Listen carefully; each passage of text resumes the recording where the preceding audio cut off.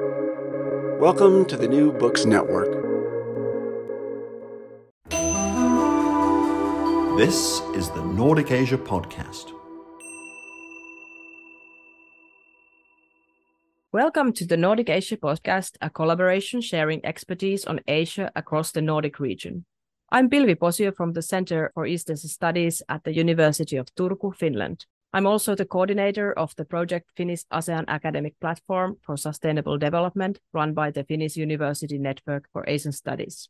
In today's episode, I have as my guest Professor Assunta Kykeng from the Department of Educational Leadership and Management of the Ateneo de Manila University in Philippines. She's also the managing editor of the Journal of Management for Global Sustainability and also one of the main partners of our project. Welcome, Assunta. Assunta is also the founding member of Ateneo Institute of Sustainability, and she acted as its director for 8 years. Sustainability forms a significant aspect of her research and teaching interests that include leadership, system thinking, and also social entrepreneurship, which is the topic of our today's episode. Assunta, social entrepreneurship is a concept that has been around for some time now. How would you define it, and how is it practiced in Asia, and particularly in the Philippines? Yeah, thank you for that question, Pilvi. First of all, thank you for having me here. Now, back to social entrepreneurship. It's really about using one's entrepreneurial skills to find solutions to social problems like poverty, environmental problems, cultural problems. And in our work, we focus on social enterprises, which is a type of enterprise where business methods are used to solve these social or environmental problems. There are many different types of social enterprises in Asia and in the Philippines that try to combine the concept of entrepreneurship and social mission. But our own work focuses on the so-called new generation social enterprises. They refer to the social enterprises that are established by young professionals or young entrepreneurs with a social mission to help the poor. And we've encountered several of them, first of all, as students in our university way back when they were still studying. And then now we've also seen them through our relationship with the Ateneo Center for Social Entrepreneurship. So that's how we generally do it here in the Philippines. Okay, that's really interesting. And the social entrepreneur seems to address many acute and important issues in the society. Actually, regarding that, you have published a book called Creating Sustainable Value in Social Enterprises, Stories of Social Innovation lately with your colleagues. What is this book about, and why did you end up in the first place writing a book on social enterprises for students? Well, we were looking for a possible research topic in the area of sustainability. You see, I really was originally from the sciences, from chemistry. And when they asked me to move to the School of Management, they wanted me to take care of sustainability. And at that time, I happened to be working with some colleagues from the school and the Ateneo Center for Social Entrepreneurship, or with the acronym ACCENT. And this was a very important connection for us because social enterprises flourished under the support of our former university president, Father Bienvenido Nebres of the Society of Jesus. During that time, late 1900s to early 2000, he challenged us to help bridge the gap between the rich and the poor in our country. Because as you know, as an emerging economy, we have a very, very big bottom of the pyramid portion of our population. About 70% of our population is actually in the very poor socioeconomic status. And some of our students had this desire to help solve this extreme poverty in the Philippines. And it was not enough to just give dole outs or to help them for a short period of time. And as in the theory of Amartya Sen, real development is about developing capabilities of these people of the community. So some of our students who were studying in the early 2000s ended up founding their own social enterprises, and they are the ones featured in this casebook. We wanted to tell their stories so that other students and leaders could be inspired to do something more systematic for the poor in our country. And we also added the first chapters, which, as you said, introduced them to the more conceptual portion of social entrepreneurship. because as students, mainly of management, they will have a better idea what value chain or business model of these social enterprises would look like. So that's how we got into it. That's really impressive way to combine the alumni's experience and cultivate also new capabilities in the current students that maybe are now more better equipped to address this sort of really, really severe poverty issues in Philippines. Well, obviously your cases address the Philippine cases mainly, but in general, what do you think is the role of social entrepreneurship in emerging economies? Because obviously poverty is one of the pressing issues. Well, social enterprises actually evolved because they were helping the poor in emerging economies and actually even in developed countries, In the UK, what they call the third sector really includes social enterprises. And even while the UK is already a developed country, you see that there are still concerns for the poorer sector in the society. And so social enterprises were designed mainly to help empower the poor so that in the long term, they can have more control, better control of their future. Unfortunately, most emerging economies lack the appropriate or mature governance structures. And like in the case of the Philippines, we are plagued with bureaucracy and corruption. So the idea is for social enterprises to work closely with primary stakeholders without waiting for the government to step in. It's really more of, private individuals, civic society helping the primary stakeholders, who in this case are the poor of our country. They do not approach the solutions top down. Most government solutions are top down. They have plans of what to do, and then they're just implemented in local government units. But social enterprises tend to listen first to what the stakeholders have to say, to what they need, what could be the possible solutions. Stakeholders have a better say. And that's very important in developing these kinds of enterprises. Yes, it has a lot of potential, at least when it comes to, social sustainability, but also economic sustainability. But when we think of sustainability, obviously, first thing coming to mind is the environmental sustainability. So how are these enterprises addressing the environmental issues, in your opinion? Not all of the enterprises actually consciously, like it's not really a main goal because their main goal would usually be the social aspect. Although a few have spelled that out, the environmental aspect, they have spelled it out in their goals. But the interesting thing is that even if they do not spell out the environmental aspect or the environmental value they would like to create, what we have found out in the many social enterprises that we have studied is that most of social entrepreneurs are also very aware of issues, not just social issues, but environmental issues. So they're very conscious about having eco-efficient operations. So for example, many of our enterprises that produce lifestyle products or accessories or fashion, they're very conscious about fast fashion, for example. So they talk about cycling, using renewable materials, trying to look at the value added, for example, by using local weaves so that they're not just thrown away immediately. So there is a certain aspect where they look at renewables, they look at eco-efficient production so that they do not waste much. So a lot of their resources are very well used.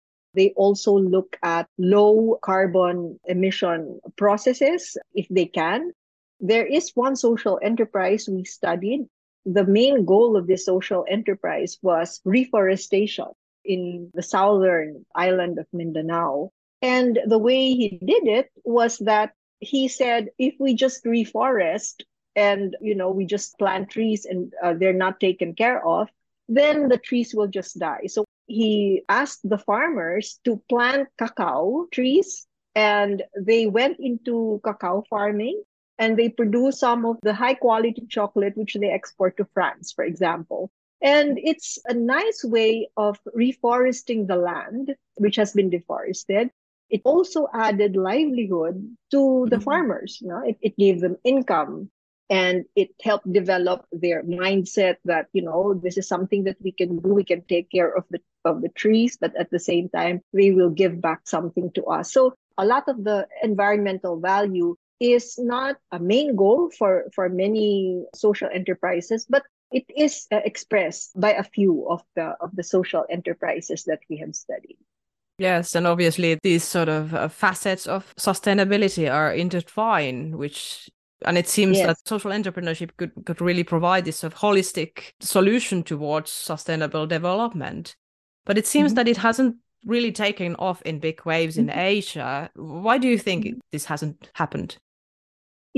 Part of the problem is that while most entrepreneurs have the financial and social capital and even have the entrepreneurial mindset, they need certain qualities that are needed to become a social entrepreneur, because it's really a very tough journey. It's not an easy road to navigate. The social entrepreneurs that we have interviewed really highlighted the need for relationship building skills. Why? Because most of the communities they work with have a different culture. So they need this relationship building skills across different cultures. They have to bridge cultural divides. They sometimes speak different languages, one the language of business, the other the language of the community, which has nothing to do with that it's more of tradition of the community they work in. So for one example is that one social entrepreneur was so happy because they were able to get a big order for their products. And it was near Christmas time. But when she expressed how happy she was that they were able to get this big order, the women who were working with her were very sad. And they were telling her, well, yes, it's good for the business, but then we also have to take care of our families, and it's near Christmas. So there is a different value set. And so sometimes the social entrepreneur has to understand the different contexts and has to know how to work with it. There's also this quality of social entrepreneurs that need to show respect for the community, because sometimes you think you have all the solutions, but actually the marginalized communities have their own perspective, how to solve those problems. The entrepreneurs also need patience to build trust with the marginalized communities, because sometimes it takes years to build that trust. And if you're a regular business entrepreneur, thinking of your immediate profit, that just will not work. And many of the social entrepreneurs we have interviewed have really gone through very big challenges sometimes when they get really very low revenue. They have to think of ways to solve the problem so that they don't just give up on their community. So there needs to be some grit and resilience to stick to that project, and they have to make sacrifices. Some of them don't have big salaries at the start, not just so that the enterprise can move forward. So there are many sacrifices, and that's why perhaps it is not so easy for individuals to become social entrepreneurs. There are certain qualities that have to go with it, and you have to have a deep well of resources emotionally in order to deal with those demands. Yes, it seems, well, as you said, challenging and requires a very wide skill set. And I'm certain that your latest publication will also introduce these to the students as well, to see the everyday struggles also of social enterprises. So how organized then are these social enterprises in the Philippines in terms, if it kind of requires resources? Are you aware of these sort of bigger networks or supporting activities for the social enterprises? I am not really sure if there is a formal organization, but there are certain groups that have helped in bringing the social entrepreneurs together. So many of them know each other well. For example, the British Council was very instrumental in bringing the social enterprises in the earlier stages together. And they gave some support in organizing networks and maybe even grants to other countries or funding and so on. And for example, a local bank have made this part of their corporate social responsibility, and they have partnered with our center, the Accent, the Ateneo Center for Social Entrepreneurship. They've partnered to organize boot camps for budding social entrepreneurs, and then the winners usually get some funding grants to incubate their ideas. I know Singapore also has something similar, and they sometimes there are interactions with them. I know that one of our local social entrepreneurs was able to get a grant to incubate his project coming from that project of Singapore some years ago. So there is an informal network definitely among the social entrepreneurs, and they actually know most of each other. What I found quite interesting also is that they do not really compete with each other, even if their products are very similar. What I have seen in the small network that I know is that they actually help each other. They share ideas with each other, give support to each other, because I think they know how difficult the journey is, and they're spread out in different communities anyway. So there's been a lot of informal conversation among them. And I think because of their common problems, they end up talking in these particular circles. That is really interesting in terms of not competing, but supporting, taking into consideration the harsh realities of economic activities. But, well, we have the term social in the social entrepreneurship. Mm-hmm. So the COVID pandemic must have affected these enterprises somehow, at least. So what do you think are the effects of the pandemic? Initially, the main problem, especially in the Philippines, where there were very strict lockdown guidelines, that became a problem for many social enterprises because that meant that they could not communicate directly with their stakeholders. We couldn't get out of our zones, and that meant that, how do you reach the communities? How do you transport their product? So there was a time when activities were put on hold. So what the social entrepreneurs, or most of them, what they did was to find a way to support these communities who cannot sell their services or products during that period.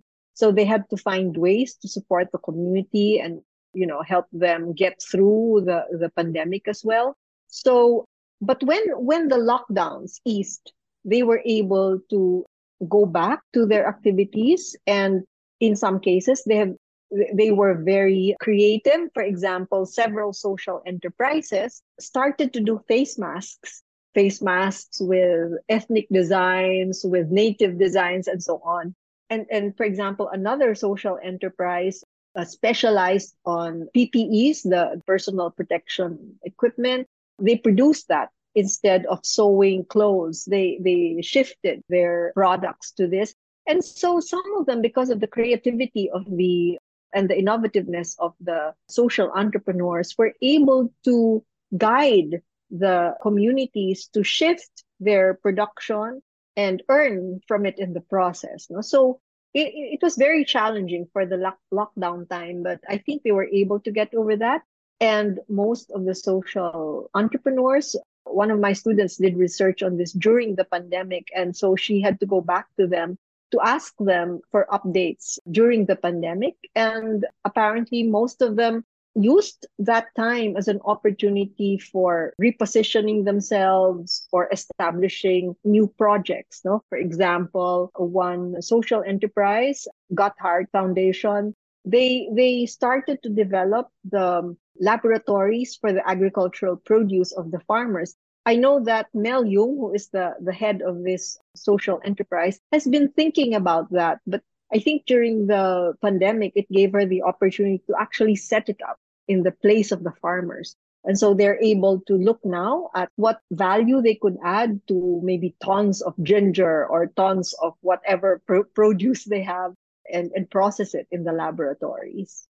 Well, that's indeed creative and making the best out of the pandemic in a sense that what is hopefully in the past, the pandemic realities. So maybe it's a time to wrap up a bit and think about the future. So what do you think are the future prospects of social entrepreneurship, and how do you personally plan to develop your own work on social entrepreneurship? Well, I think social entrepreneurship has a bright future, especially for emerging economies, because this is really one way of engaging our marginalized groups and giving them opportunities. I mean, if you look at the SDGs, inclusivity is a very important part of it. And I think this is a very good way moving forward. So there will be a lot of room for social entrepreneurship, especially if they can be recognized by government. Right now, for example, in the Philippines, they are not differentiated from other small and medium enterprises. So they get no benefits at all. They have no tax incentives or nothing like that. So they really are still operating like a regular business, but also operating like an NGO because they have to think of the social mission.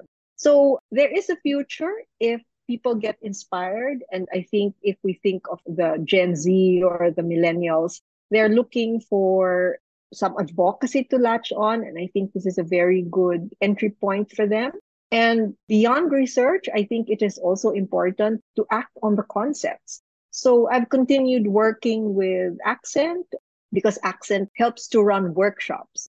One of the more recent workshops we did was how to teach social enterprise concepts to young Filipinos because it's not usually taught in other universities, in other schools. No? So this is something we were trying to spread the news that, well, you can do social enterprise with a bit of sacrifice, but maybe if you're a team, you can work things out and so on. So Accent, the center, also helps those who are interested to become social entrepreneurs by giving them applied training through boot camps or giving them exposure to potential partners. And I think that's very, very important because these potential social entrepreneurs need all the support that they can get.